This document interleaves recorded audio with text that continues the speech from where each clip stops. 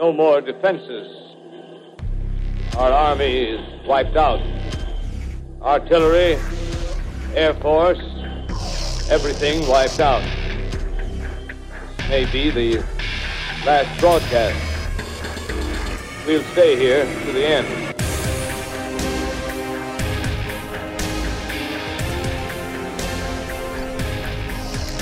Welcome to Media and the End of the World.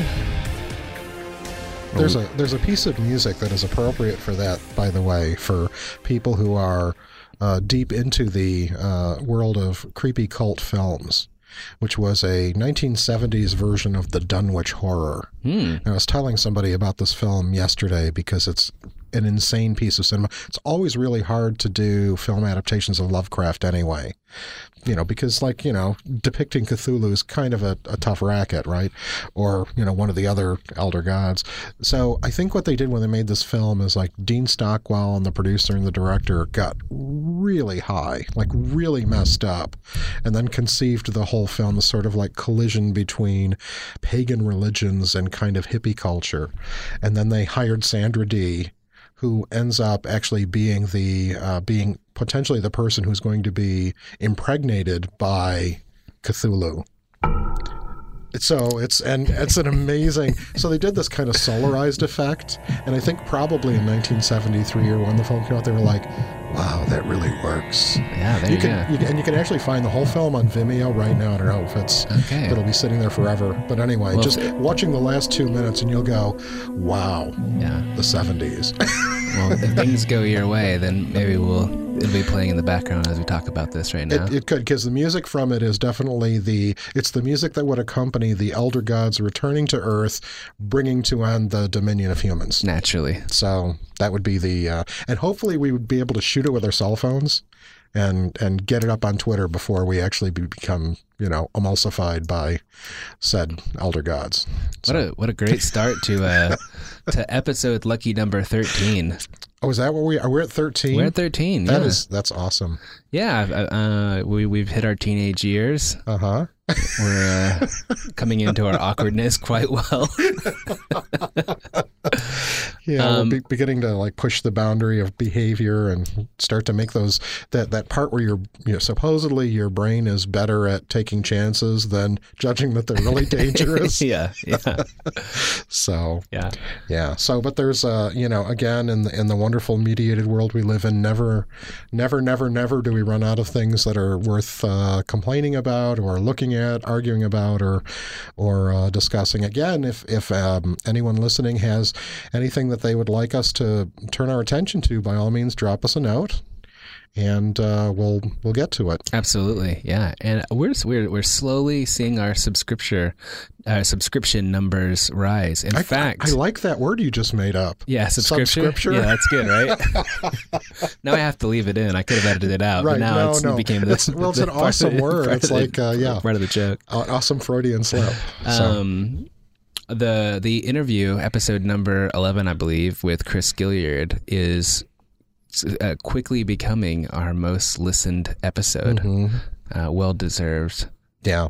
I hope that becomes a CV line item for Chris. Is the top listened episode on Media and the End of the World. Right. And then they can go, "This is a what now?" Yeah.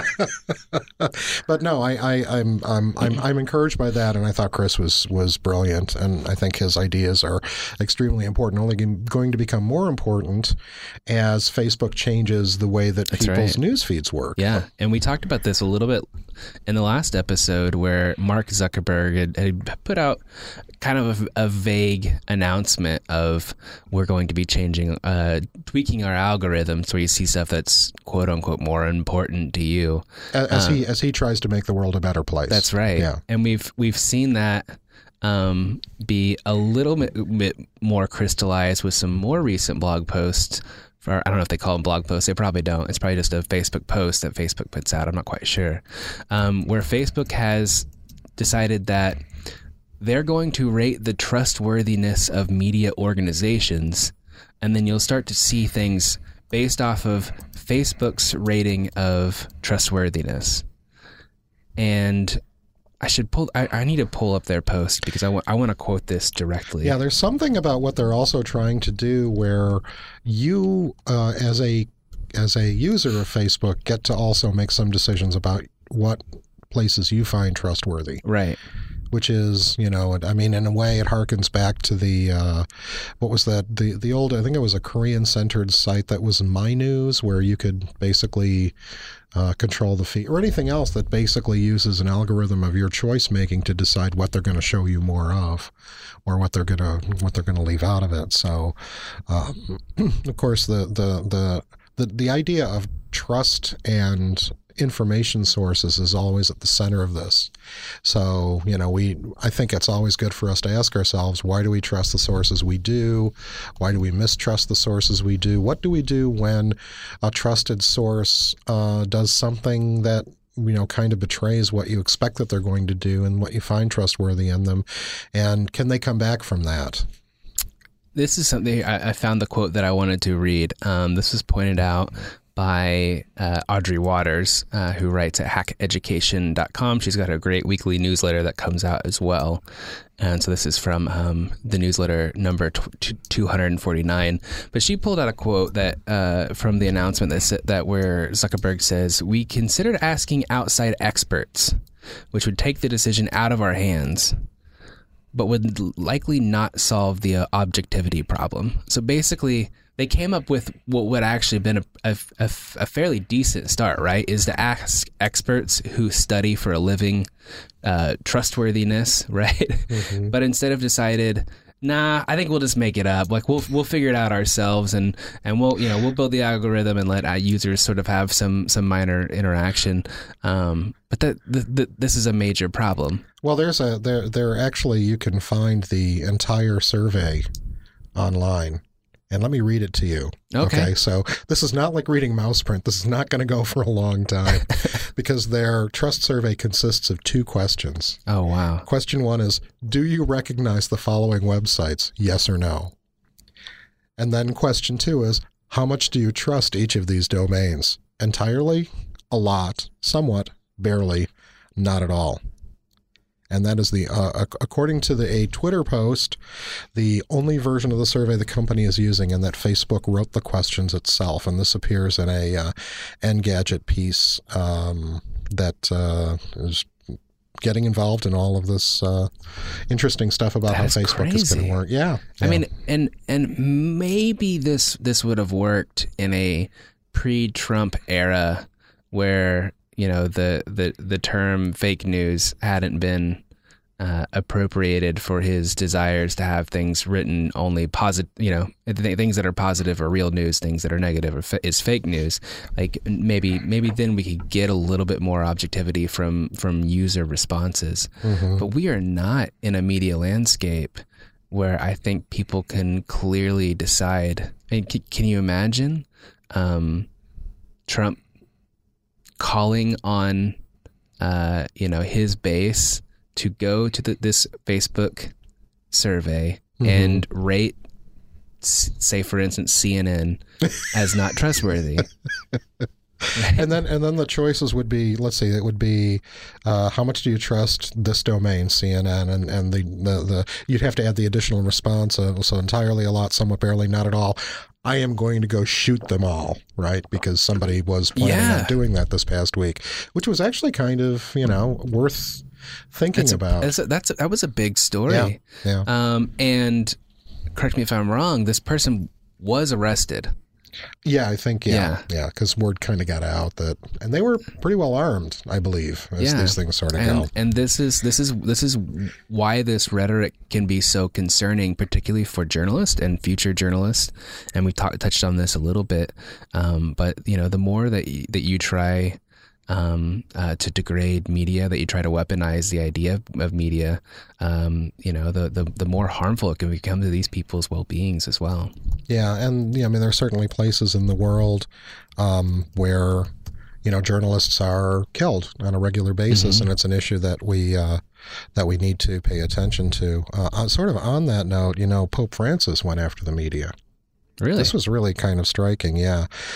He warned journalists, this is from a Newsweek article from the 17th of December. Is that January? Yeah, no, that was December. Pope Francis warned journalists not to push sensationalized news stories that are incomplete, biased, or untruthful for the sake of quickness or profit. So that's and then I think there was something even more recently that he said, where this is from The Guardian from today. Pope Francis said that journalists should make it their mission to seek truth and resist sensational headlines. He denounced fake news as evil. This is a quote from the Guardian story, comparing it to the snake in the Garden of Eden. I love that.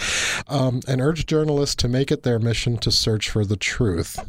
I think that's it's an interesting conversation that needs to take place. Yeah. Well, I also read today that Britain has set up a task force to try to counteract fake news as well. Mm-hmm. So that's been created and agreed upon by members of the UK National Security Council. Yeah.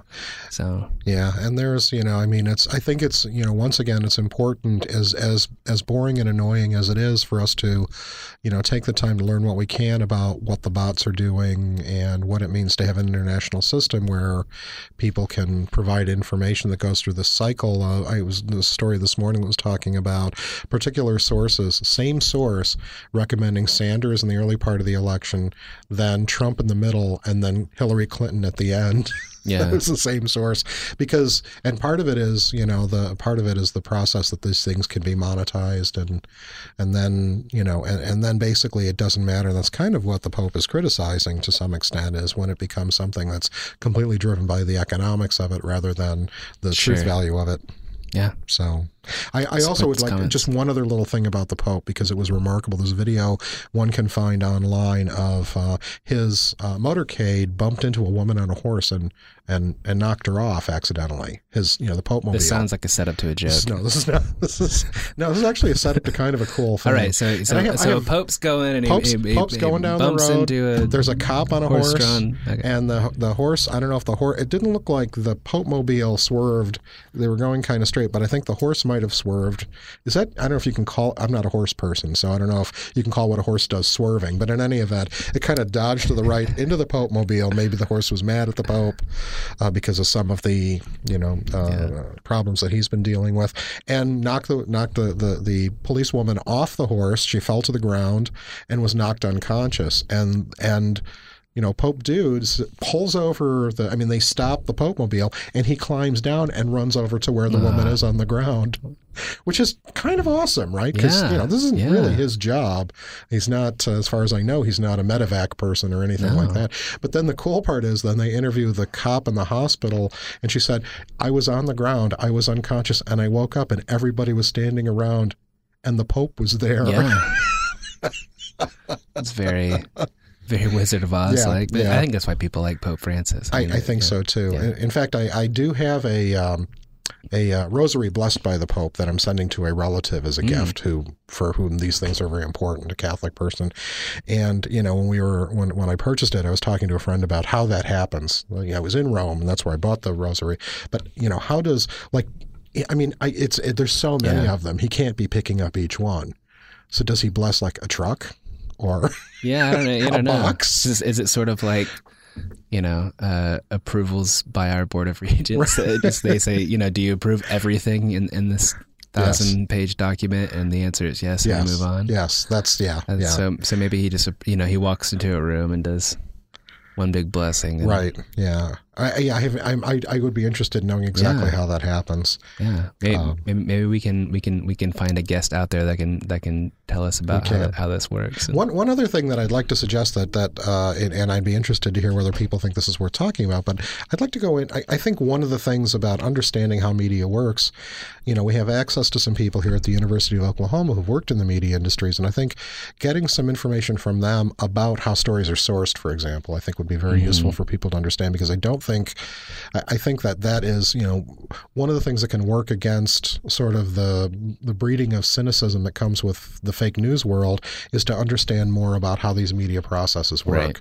So, as boring as the details might be, we can come up with exciting stories about how that actually works. That's good. Got the first source, but I couldn't get the second source, so I couldn't publish, Well, let's not make this episode totally about planning for future episodes. No. No, we don't want to do that. As we've mentioned before, in the midst of award season, the Oscar nominations have come out, and we will talk about those.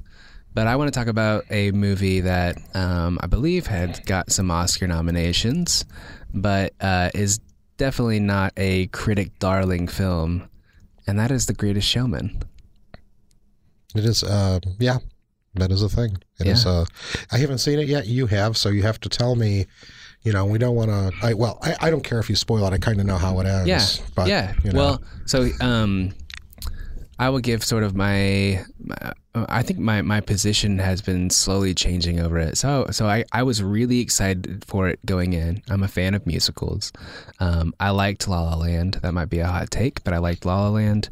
And the two guys who wrote the lyrics for La La Land, not the music, but the lyrics, wrote all of the music for The Greatest Showman. So that was a good start for me going in. I would say I was, slightly underwhelmed seeing the film itself. And we can talk about some of its historical inaccuracies that kind of took away from the movie for me. But I pulled up the soundtrack while walking across campus the other day, and the soundtrack is so good. I mean, it is really good. If you're in, you gotta. It holds very well traditional musicals, but it's got a real pop sensibility that you usually don't see from musicals, particularly big Hollywood musicals as well. So there's apparently a song called "This Is Me," which was an Oscar nominated. And I believe it won the Golden Globe for Best Song. Yeah, mm-hmm. It's a great song. It's a great anthem. There's a good message. Now the history that they pull, a lot of the message is about embracing individuality, embracing yourself, embracing differences in others, right? Which is a good 21st century message. The problem is that it's done at the expense of essentially exploitation, right? And the story is about P.T. Barnum and his rag to riches story, and ultimately building a circus and hiring freaks and oddities of people, basically, and exploiting them for his own capital gains. And the story is sort of like how I think there's one line where someone is talking about where he's always being made fun of, and P.T. Barnum's response is, well, might as well get paid while you're getting made fun of, right? And it's like, oh gosh, but I mean that's sort of what it is, and it doesn't really go into that. I mean, basically the story is he builds a circus. All is good in the end, and I won't give away sort of the main plot details for those who want to see it. But it doesn't go into the harsh realities of some of these people that were involved in this, and it makes it a very clean, sanitized movie. So I think that's where a lot of the criticism has been made about the movie. It doesn't hold incredibly well to the historical accuracy of the story, but the music is really, really good. The soundtrack is really, really good. The movie's shot really well. It's not overdone, again, for a Hollywood musical. I was reading an article on The Atlantic, which was talking about the box office success. And interestingly, The Greatest Showman had a really poor week one showing for a movie of its size. It brought in $8.8 million the week of December 20th. Which they basically decided it was probably all but dead. But because people have really enjoyed the experience of seeing this musical, it has continued to see growth at the box office week after week. And the article in The Atlantic, which is written by David Sims, titled "The Astonishing Success of The Greatest Showman," does a really good job of explaining how people translate box office numbers into success by a term in which is called a multiplier. And so basically a multiplier means how much money did you end up at the box office total versus what you made on the first week. So that first week is really important for how people predict what you'll end up seeing box office wise. And he says like a solid multiplier is about a 3, which is what Beauty and the Beast did, the latest Beauty and the Beast. So it brought in $174 million when it opened, and it made $504 million over its entire run, right? So these week 1 weekends are really, really big. So that's about a 3 times multiplier. A very good multiplier would be like a 4, and Wonder Woman and Coco are both examples of something that got a 4. What's interesting about Greatest Showman is right now its current multiplier is a 13, right? And that only goes up as they earn more money. And the only movie to have a larger multiplier than The Greatest Showman currently is Titanic. So that's it. Like that, so there are very few movies that do poorly in their first weekend and stick around long enough to actually make movies. And I don't know if it was this article, if it was another one that was talking about this, but another point that it makes is, this was a big risk to take as a movie. I believe the budget was around $90 million. Fox, basically ended up biting on Hugh Jackman's idea. This was really his movie that he wanted to do. And Fox finally said, okay, let's do that.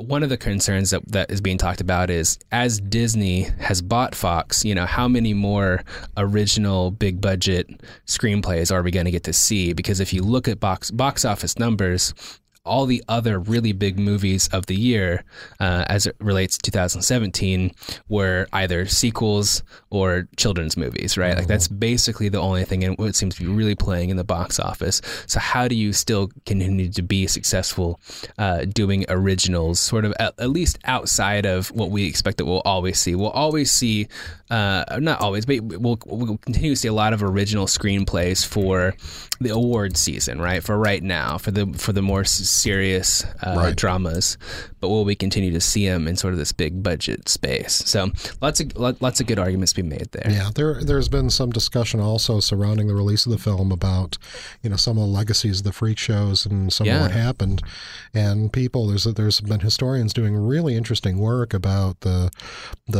living conditions of some of the people that were involved in it.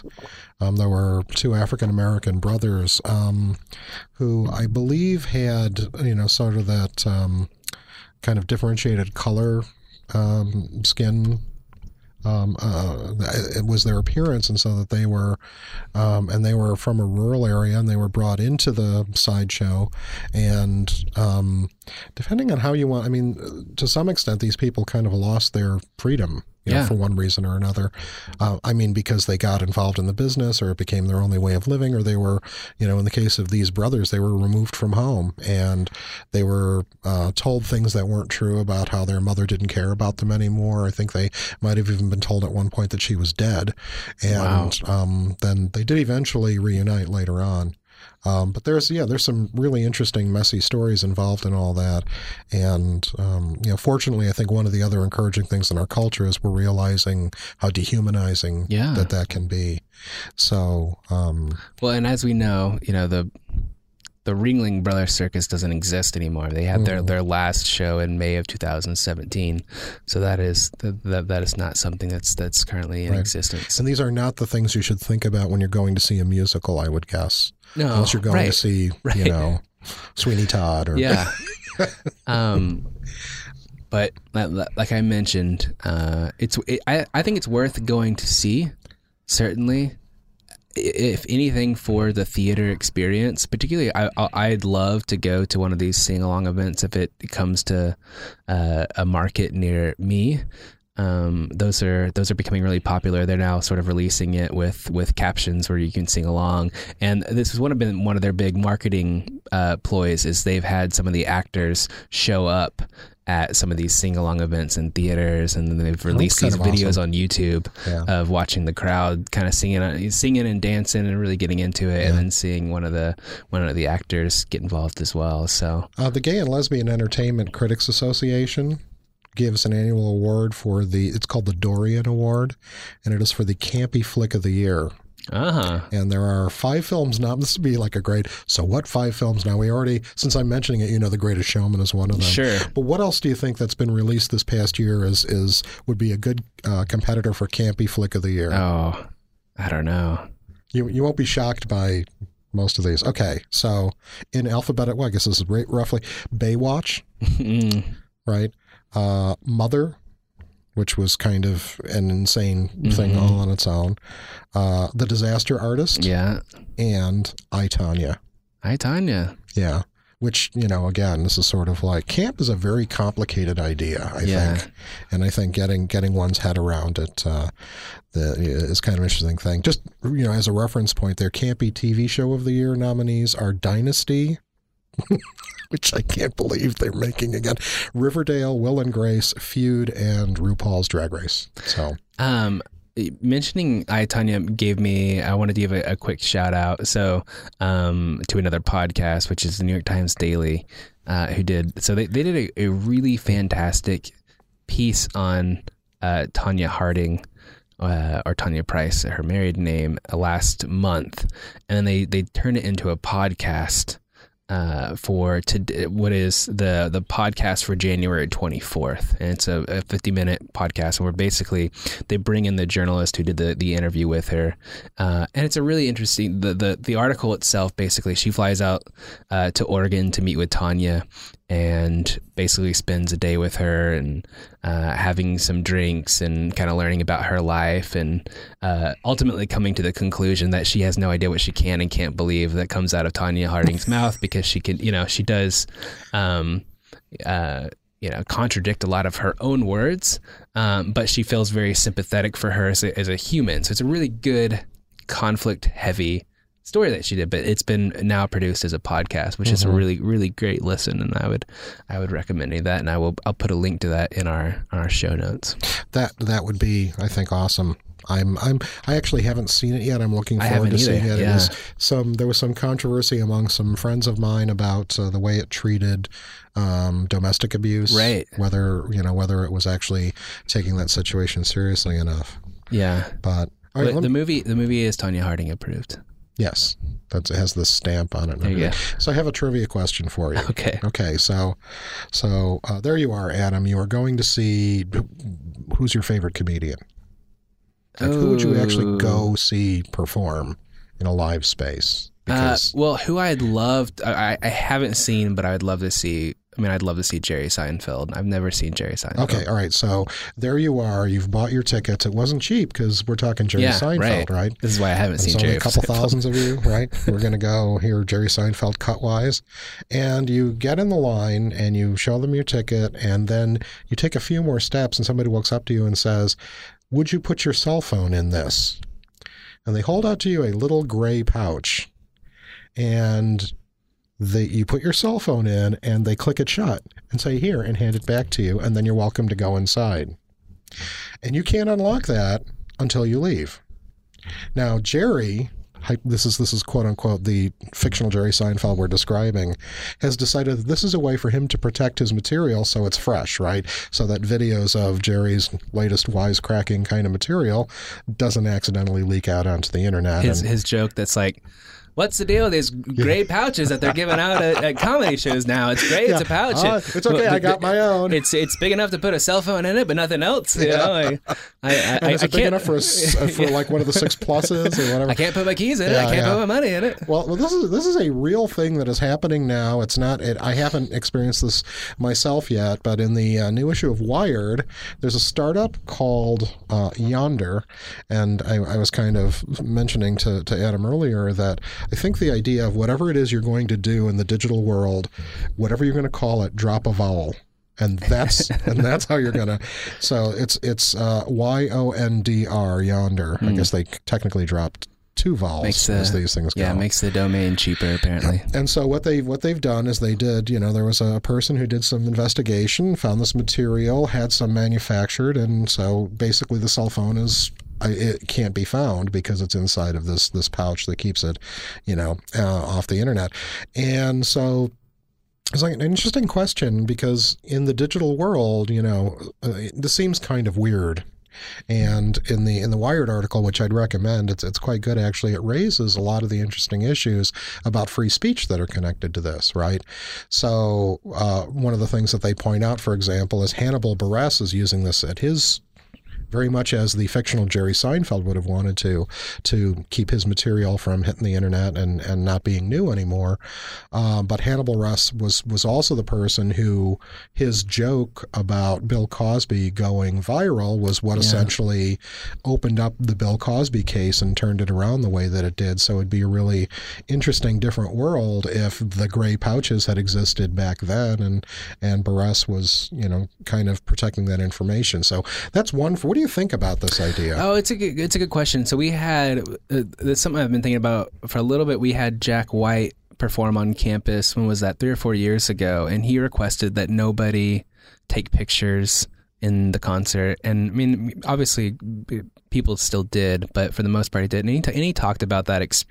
From stage, he talked about the experience. And I guess I've noticed within the last. It's interesting to see. I believe that events have started to pop up that solely exist for the idea of you taking your picture at the event. As an example, color runs, mud runs, right? Like these seemed like events that are what I would call an Instagrammable experience. The whole deal is that you get shot with a bunch of different colors, right? During a 5K. It makes absolutely no sense.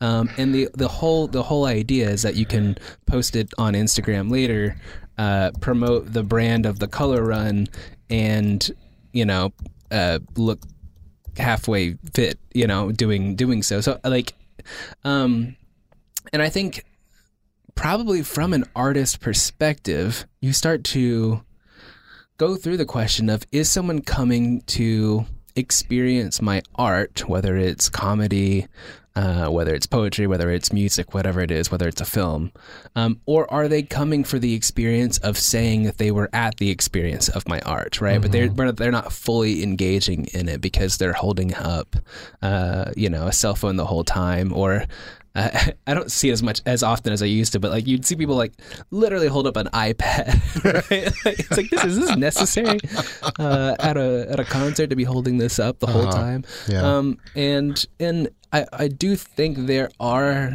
some artistic experiences that probably don't need to be mediated with a screen in front of you. Mm-hmm. I'd say the most aren't themselves.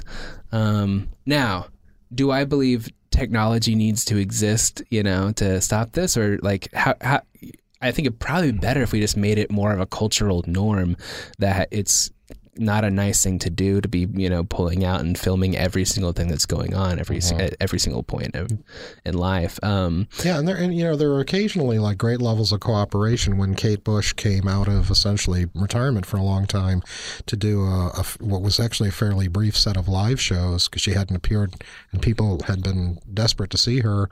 And, she basically had let them know in advance, I'd really like you not to shoot video and put it online because it's something that for me destroys the atmosphere of the whole thing. And there's a little online, but it was mostly respected. I mean, I think most people didn't follow up on that.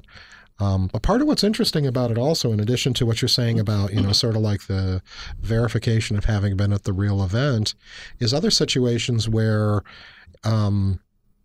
the idea of cell phones can be potentially problematic. So in the Wired article, it goes into talking about courtrooms where you have an undercover police officer who's testifying at somebody's trial, and the judges have a hard time trying to control people shooting video or shooting digital images of these people and basically outing them. So, they're, I think it's in Philadelphia, as the article was talking about. They've actually started using these pouches in the court system for people to go in. And one of the judges is commenting, there's also the idea that you want them to listen and pay attention and not get distracted. Yeah. There are some public schools that are using it to sort of take that out. So it's, it's a question of in all of our lives, under what circumstances do we wish we, had to stick our phone or that everybody around us had to do that in order to get back to, the value of face-to-face conversation. Yeah. Because it's taking us a lot longer to learn how to be polite in society with these devices than it is to learn how to use them. Yeah. And in my experience in talking about it with students and everything, every little social group has its own kind of ethics code for what is. The funniest one I ever heard, and I don't know how widespread this is, but that everybody puts their cell phones in the middle of the table, and the first person to grab theirs and try to do something with it has to pick up the check. Ah, there you go. So, I've read that there's a recent trend in dumb phones, right? People are almost like wanting to go back to leave the smartphones.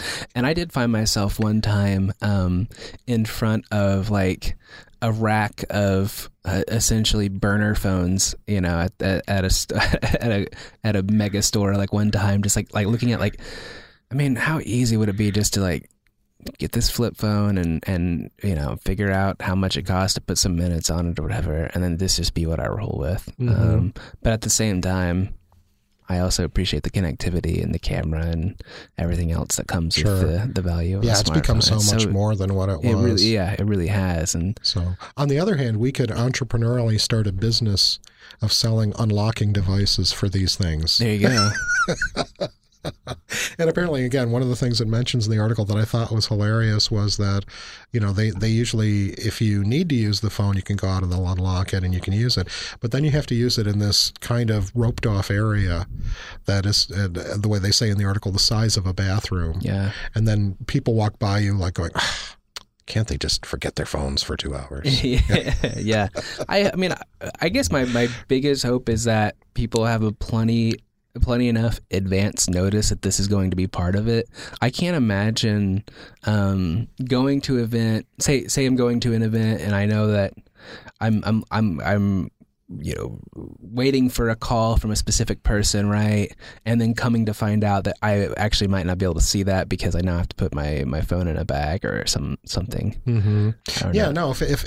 If it's sort of like the always the media literacy lesson is that, the actual moment where something happens like that may not give you the greatest insight into what it means, but it's sort of like as you think about it going into and coming out of and going, so what does this mean for free expression? What does this mean for your ability to determine where and when you can communicate? Right. And what are potential alternative motives for putting something together like that, right? Because if they know that customer number 1 has bag number 2 and they have an ability to track something like that as well. I mean, there are ways in which people can be surveilling where everyone is in the venue. Right. I think this is likely something that where intentions are good, but I'd be concerned about the long-term implications of put your device that can be easily tracked into the something that I own, and while you're in my presence, basically, while you're in my space. Well, part of it, just because of that whole process for various reasons, reminded me of and this happens in at least 2 films. Well, it happens in Dune, and then it happens in Phantasm, who kind of borrowed the idea from the novel Dune, that there's a pain box that you have to put your hand in, and the more you fear, the more pain you experience. And once you've removed all fear of the pain goes away. So it's an interesting little mental lesson. One thing I wanted to talk about was I read an article in CJR, the Columbia Journalism Review, from Pete Vernon with the headline, is the press paying enough attention to the biggest scandal in sports?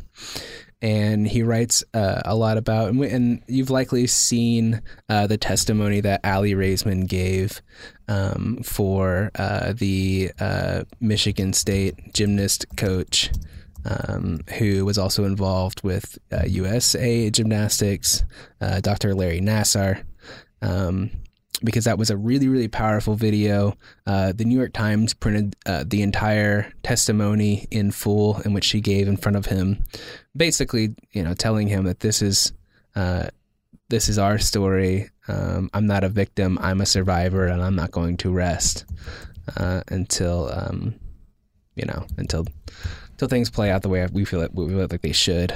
And I believe I read from the most recent count is 144 women. 144 former gymnasts are going to be giving these public testimonies. I mean, that is a crazy number. Basically, the art. Oh, go ahead. Well, I was just going to mention that as we are talking right now, and as you're listening to this, you will know what the result of the sentencing was. But Nassar is actually addressing the court right now. Oh, wow! And there was actually a hilarious moment from a couple of days ago, as they were kind of going into this victim confrontation phase, where he had complained to the judge that he didn't know if he would be able to emotionally tolerate being confronted by that many accusers. And the judge's response was just hilarious. I mean, it was just like, very difficult to generate any sympathy whatsoever for this person. So that didn't happen. Yeah. Yeah. And the argument is we're living in a world where the drama that's playing out in Washington just sucks up so much attention from media that stories like this don't make it. I mean, I remember very clearly, and it happens to be because of the time it happened within my life as well. But the Jerry Sandusky scandal at Penn State, I mean, that was the leading nightly story for a week as things unfolded at Penn State, and it was a much more elevated story. And part of the argument that Pete makes is, potentially it's because gymnastics is not the sport that college football is. That gymnastics is something that often only captures our attention for 1 week every 4 years, and so we don't think about it enough, and maybe that's why it's not getting as much play, or maybe it's the media climate that we're in. We don't know, but it's certainly a story where it's got attention, but it's probably a bigger story than we're giving it time. I mean, there are because of the way the media reacts to how information comes out. So the sentencing will be a big story. Which will have happened by the time you're listening to this. And that gives it some focus. But it's very difficult. A story like, say, for example, the effect of concussions on children who are playing football at the high school or college level, or in professional sports, and that would include hockey, which I'm a fan of. But the concussion thing is a big deal. But it's a slowly evolving problem, and so it doesn't really fit well into 24/7 media narratives. It fits into longer time frames, but it's hard for it to get as much visibility if it doesn't have the moments when people hear the most about it is, say, after an autopsy of a well-known athlete who's found out to have suffered serious brain damage from their professional career, or committed suicide or something that's, profoundly media-centered, and then there's a lot of attention on it. But again, it's sort of like the longer, protracted stuff is a little bit harder for the media to cover. To their own detriment to some extent. It really is a question of creativity that would get you to be in a position so you kind of knew what was going on. Well, we are coming to the end of our time. So I have one last trivia question for you. If today, and again, this will be over by the time you hear this, you wanted to hear Donald Trump speak at Davos, what would it cost you to go? Ooh.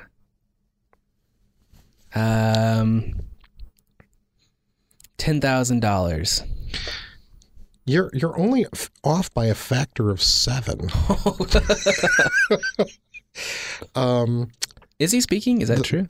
So yeah, he's supposed to be speaking, and I don't know if he had to pay $71,000 to go, or we did, or if taxpayers did, or if you got to pay for that. Thank goodness that we open up the government, so he can. So several levels of membership. Basic level, which will get you one invitation to Davos, cost 50,000 Swiss francs, or about $52,000. Wow. The ticket itself, another $19,000 plus tax, bringing the total to membership and entrance fee to $71,000, which is kind of awesome. There was a journalist, and this is kind of again another interesting media related thing, because there was a journalist who was on National Public Radio yesterday talking. He's been covering Davos for 10 years, and as time has passed, he said it's become much more segregated, so that the media people have their own little, again, pen. I like to call them pens, because they actually, the term that they use does actually have pig terminology in it in terms of where they put the media. Jeez. But it basically stops the media from kind of wandering in and interacting with all of the people who are at Davos,